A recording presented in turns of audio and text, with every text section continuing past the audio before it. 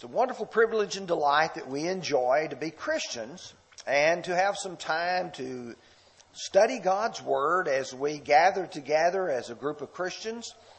I think often about the Lord and the sermons that He preached. And I think about as the people gathered together and they gave the Lord their attention. And then you think about the apostles in Acts chapter 2 as they preached and the people listened intently. You and I listen not because this occasion has a different speaker, but because the message comes from God's Word, which is inspired, that is, it is from God, and that it is inspiring in the sense that it motivates us to be better people.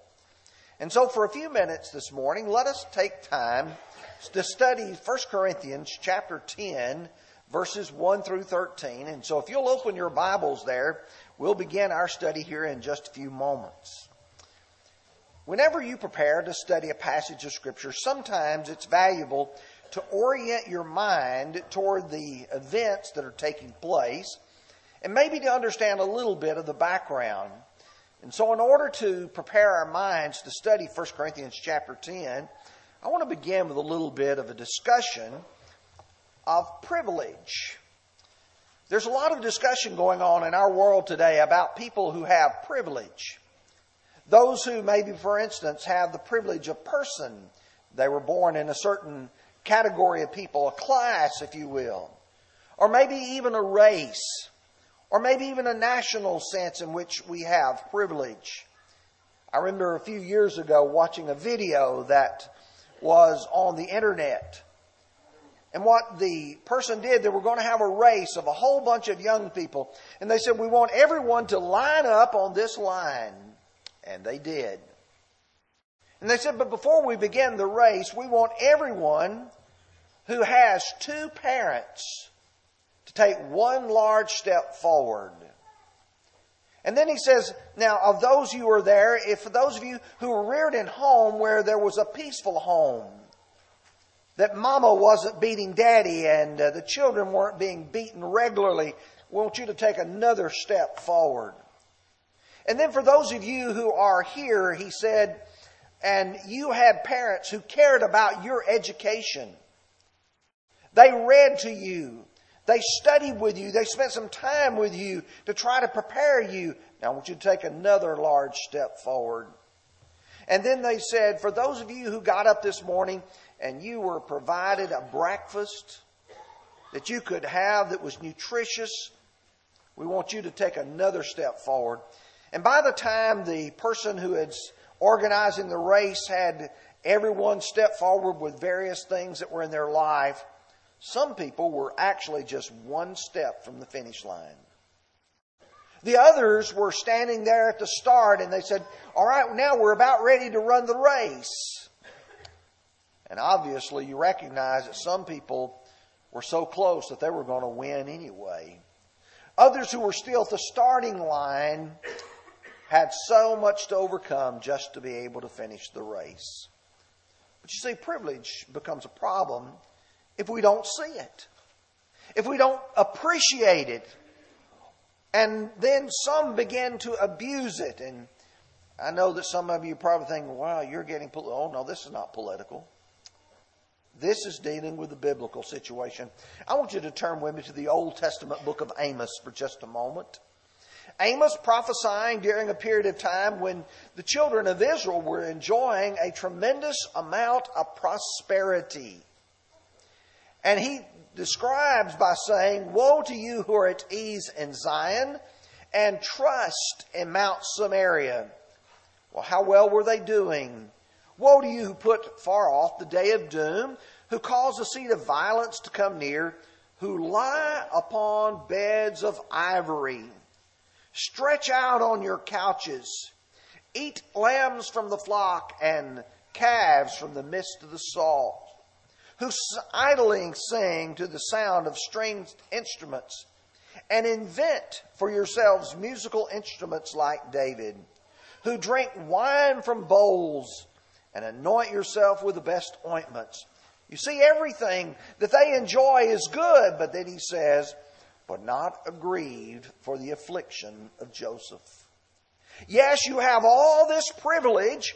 You have all this that's been given to you, and you do not care for those who have not. Now, Israel was privileged. When you go back to Exodus chapter 19, God tells Israel, you are privileged. He said, if you indeed will obey my voice and keep my commandments, then you shall be a special treasure to me above all peoples, for all the earth is mine. God is saying to Israel, you can be special. You are special. In Romans chapter 3, verse 1, Paul says, what advantage then has the Jew? And then he says, much in every way, chiefly to them have been committed the oracles of God. Look what the Jewish people enjoyed as a form of privilege. Now let's take this a little bit further. Corinth was privileged. Not only were they privileged, you and I as Christians are privileged. In 1 Corinthians chapter 4, verse 7, for who makes you to differ from another? And what do you have that you did not receive? Now, if you did indeed receive it, why do you boast as if you had not received it? God is trying to get the Corinthians to realize He has blessed them. He has given to them. But don't abuse that privilege. Appreciate it. Thank God for it. Use it for the good of God's glory. That leads us to 1 Corinthians chapter 10. As you look at that, he's going to point back and say, let's draw some parallels. Let's look at the history of the Exodus in verses 1 through 5. Then in verses 6 through 11, he's going to talk about history being an example for us, that we can look at what they had and what they did and how God reacted to say, look at what we have, what God does, and how do we react to that. And then verses 12 and 13. History provides an encouragement. Something to help us address the challenges, the difficulties, and literally to run the race that is set before us. Let's begin by looking at verses 1 through 5. Moreover, brethren, I do not want you to be unaware that all our fathers were under the cloud, and all passed through the sea. All were baptized unto Moses in the cloud and in the sea. All ate the same spiritual food, and all drank the same spiritual drink. For they drank of that spiritual rock that followed them, and that rock was Christ. But with most of them God was not well pleased, for their bodies were scattered in the wilderness. Boy, what a wonderful thought that he's trying to implant in their minds. History often provides a precedent for the present. And you have to see the parallels. You know, our country is going through a very difficult time right now. There is the impeachment of our president in our country. And there are people saying, what did our framers say that we ought to do when we confront this type situation? And what has been done when these types of situations were addressed in the past? And so there's a lot of looking back and saying, what are we supposed to do? How are we supposed to do it? And then should we not be doing that same today? History provides a precedent. It gives us something that we can look back to. Well, I want you to see what he says. He says they were all baptized. Wow, that's an interesting thought. People today accuse those of us in the Lord's church of preaching baptism, preaching baptism, preaching baptism. And people don't realize, when you look back in history, there was a great baptism that took place in history. Look at 1 Corinthians chapter 12, verse 13. For by one Spirit we all were baptized into one body. We all were baptized into one body. Everyone who is a member of the Lord's church became so because they were baptized. In Acts chapter 2, verse 41, those who received His word were baptized, and there were added unto them of that day about 3,000 souls. Verse 47, praising God and having favor with all the people, the Lord added to the church daily those who were being saved. Yes, everyone was baptized. We are baptized into Christ in water. Now, I emphasize those words into or unto and in because they're different words in the original language. We are baptized into the body of Christ. 1 Corinthians 12:13, we've looked at that. What we are baptized in is the water. And you say, well, they were baptized into Moses in the cloud and in the sea. When you put those together, Moses was their deliverer, delivering them from the bondage of Egypt and leading them to the promised land. For thus, Christ is our deliverer, leading us out of the bondage of sin and leading us toward our promised land, which is heaven. You see, baptism was that initial step that began the journey. When the children of Israel left that Egyptian bondage, they went to the Red Sea. There the Lord parted the waters. They went down into that. And those people were baptized unto Moses in the water and in the sea. Or in the cloud and in the sea. Their privilege was that they were all provided with food and drink. They all ate that same spiritual food. They all drank that same spiritual drink. But notice with that inclusive all, he comes back and he says, but with most, God was not pleased. Now folks, let's pause here just a minute. All enjoyed the privileges. All enjoyed the blessings. All had that privilege. But most of them didn't treat it right. Why? They did not believe and trust God. I want you to listen to the Hebrew writer in chapter 4 who addresses this same topic. He said, therefore, since a promise remains of entering His rest, let us fear lest any of you seem to come short of it. For indeed the gospel was preached to us as well as to them, but the word which they heard did not profit them, not being mixed with faith in those who heard it. For we who have believed do enter that rest, as He has said, so I swore in my wrath, they shall not enter my rest, although the works were finished from the foundation of the world. God said there's a rest out there. And how many have that rest promised for them? All who want it.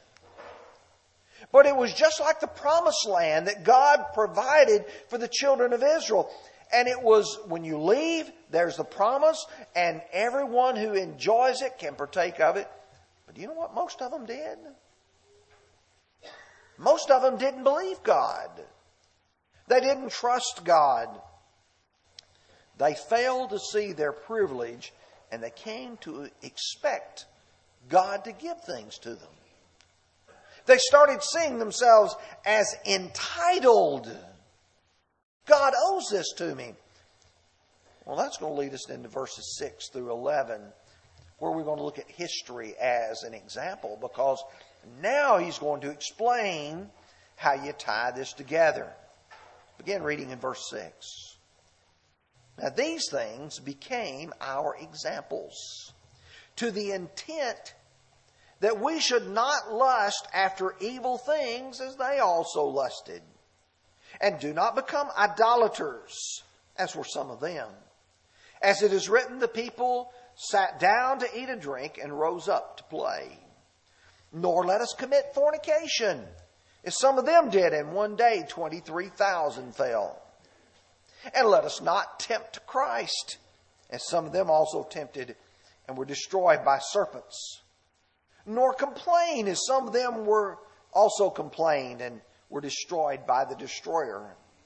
Now all these things happened to them as examples, and they were written for our admonition, upon whom the end of the ages have come.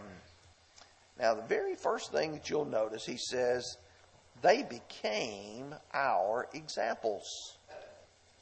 Every time when you and I go to the Bible and we read about the people of God and how God has instructed them what to do and how they responded, and then God either punished or blessed them, that's an example for us.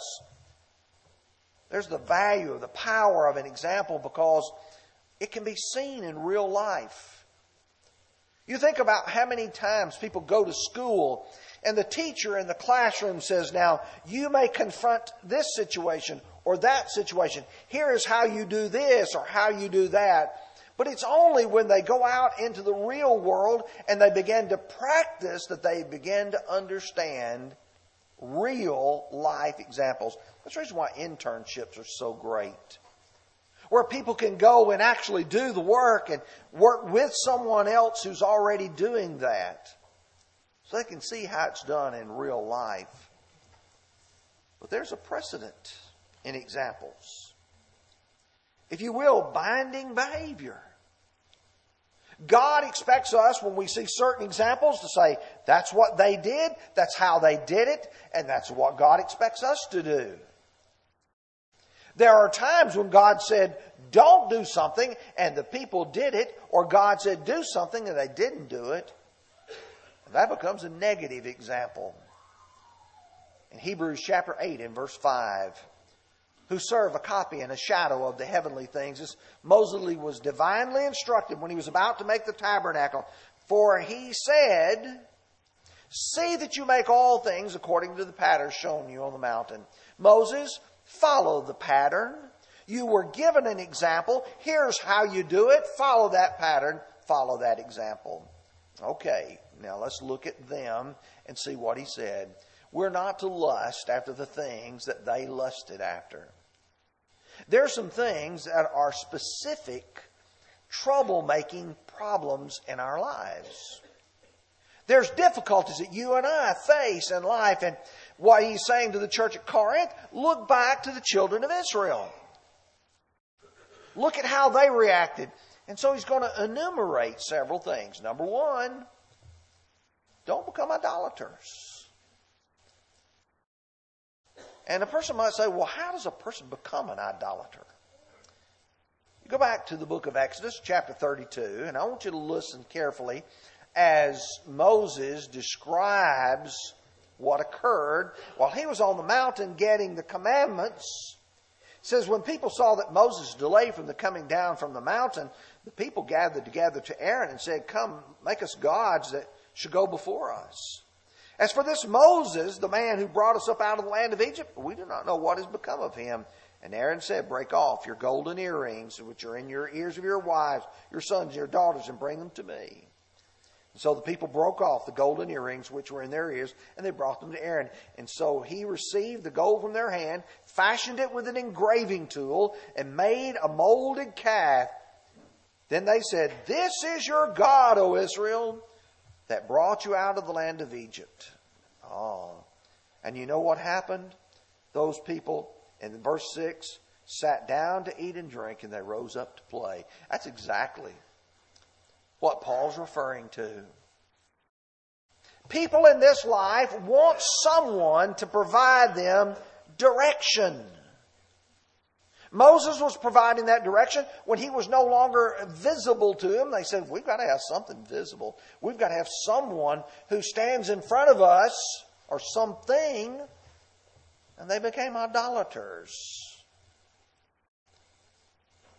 We as a people in our country today, as a whole, have begun to reject any idea that God is directing our lives. And we've made idols. And we listen to various people and say, well, what did they say we ought to do? And how are we going to follow them? Nor let us commit fornication, as some of them did. And talking about the falling of the 23,000, he has reference to the events that occurred in Numbers 25. Israel was ready to cross over into the Promised Land. They were in the Acacia Grove, right on the west or east side of the Jordan River. The area of Moab, there's an acacia grove there. And it says the people began to commit harlotry with the women of Moab, and they invited the people to sacrifice to their gods. And so the people ate and bowed down to their gods.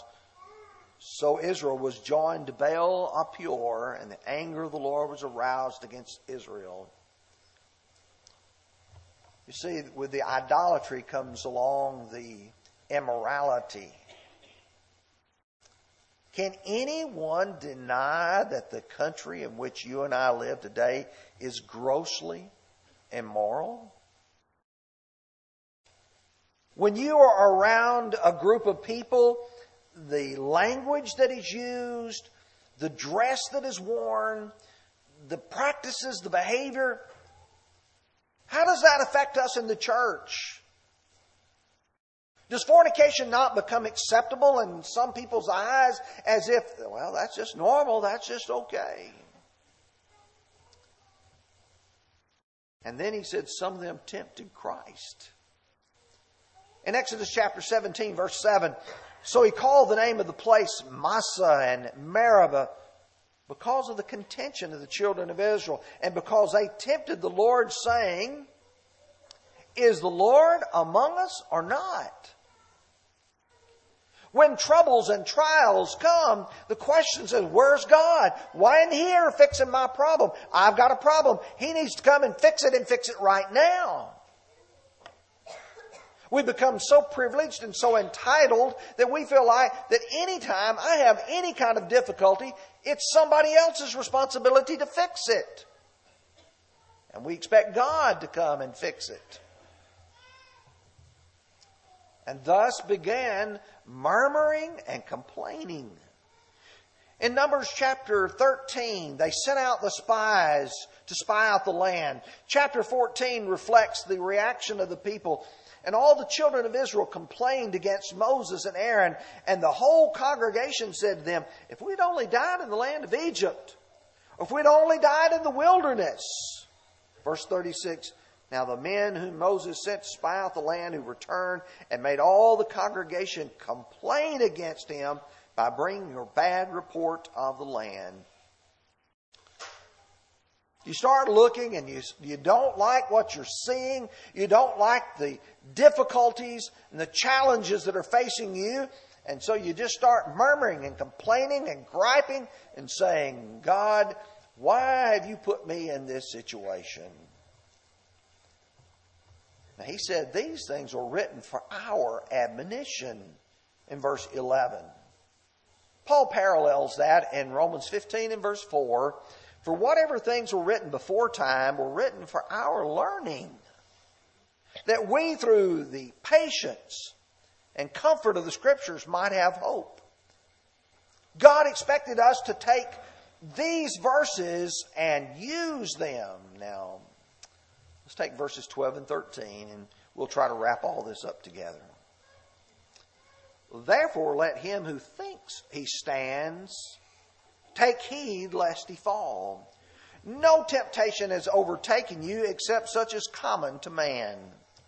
But God is faithful, who will not allow you to be tempted beyond what you are able, but with the temptation make a way of escape that you may be able to bear it. Now there's a warning here about becoming complacent.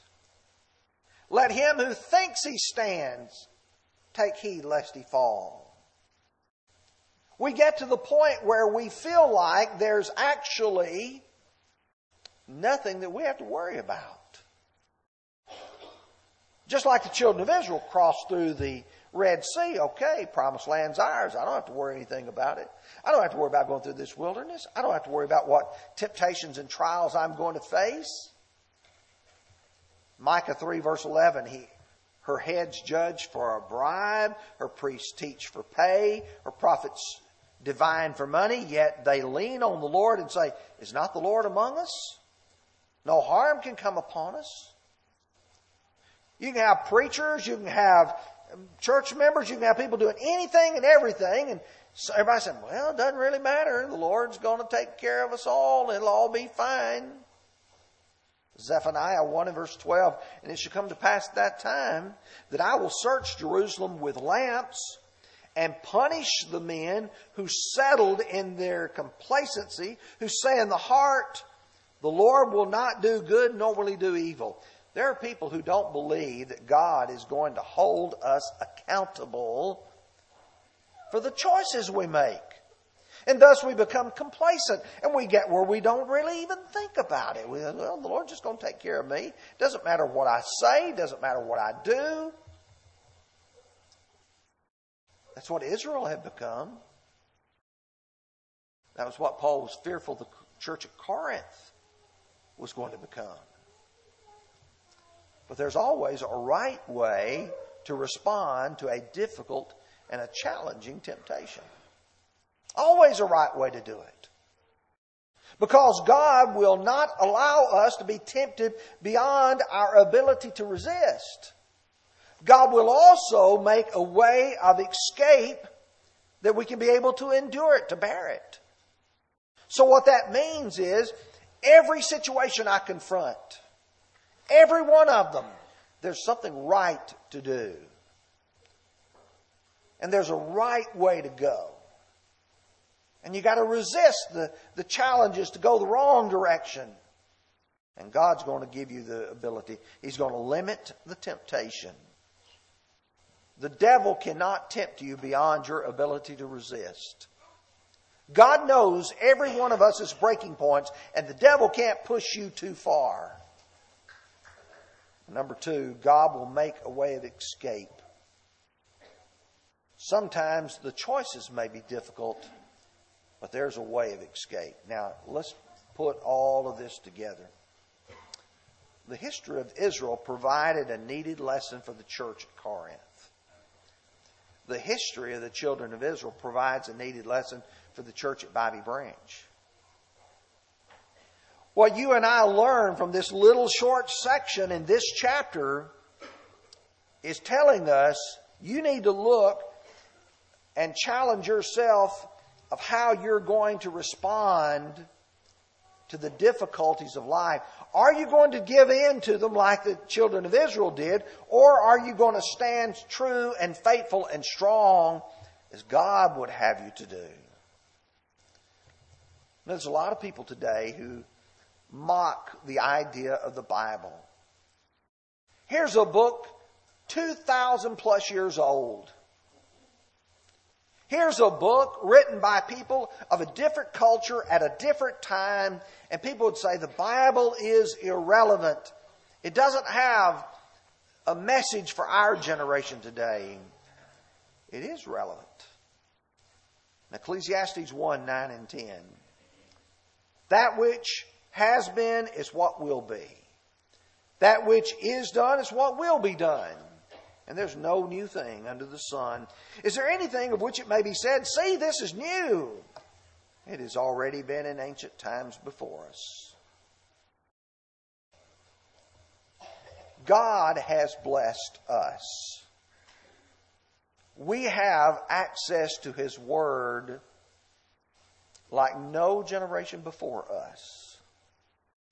Even in the first century, the message that it was contained in the prophets did not provide for them the full spectrum that you and I enjoy, because we've got all the way from Genesis to the book of Revelation, and we can access it at any time. We can search it. We can look it up. We've got techniques and abilities in our age that makes it easy. But yet we have allowed ourselves to somehow become complacent. and we're not putting the time studying in to see what has been done is what is being done, and God's reaction depends upon how you and I are living our lives. And I ask the question, are you a Christian? Are you a child of God? We've already seen that they were all baptized unto Moses in the cloud and in the sea. If you want to be a Christian this morning, because of your faith in Christ Jesus, because you're willing to repent of your sins, you confess your faith in Him, and then you be baptized, and the Lord will add you to His church, to His body. Now you get in the Lord, and now what are you going to do? Are you going to be a Joshua, or are you going to be a Caleb who says, whatever the Lord has told us, that's what we're going to do? Are you going to be like a Korah, Dathan, and Abiram that says, we want to do what we want to do? That's your choice. But it will determine whether or not you make it to the promised land. We're going to sing the song, Soul, a Savior, Thou Art Needing. If you need to respond to God's call, would you come as together we stand and sing?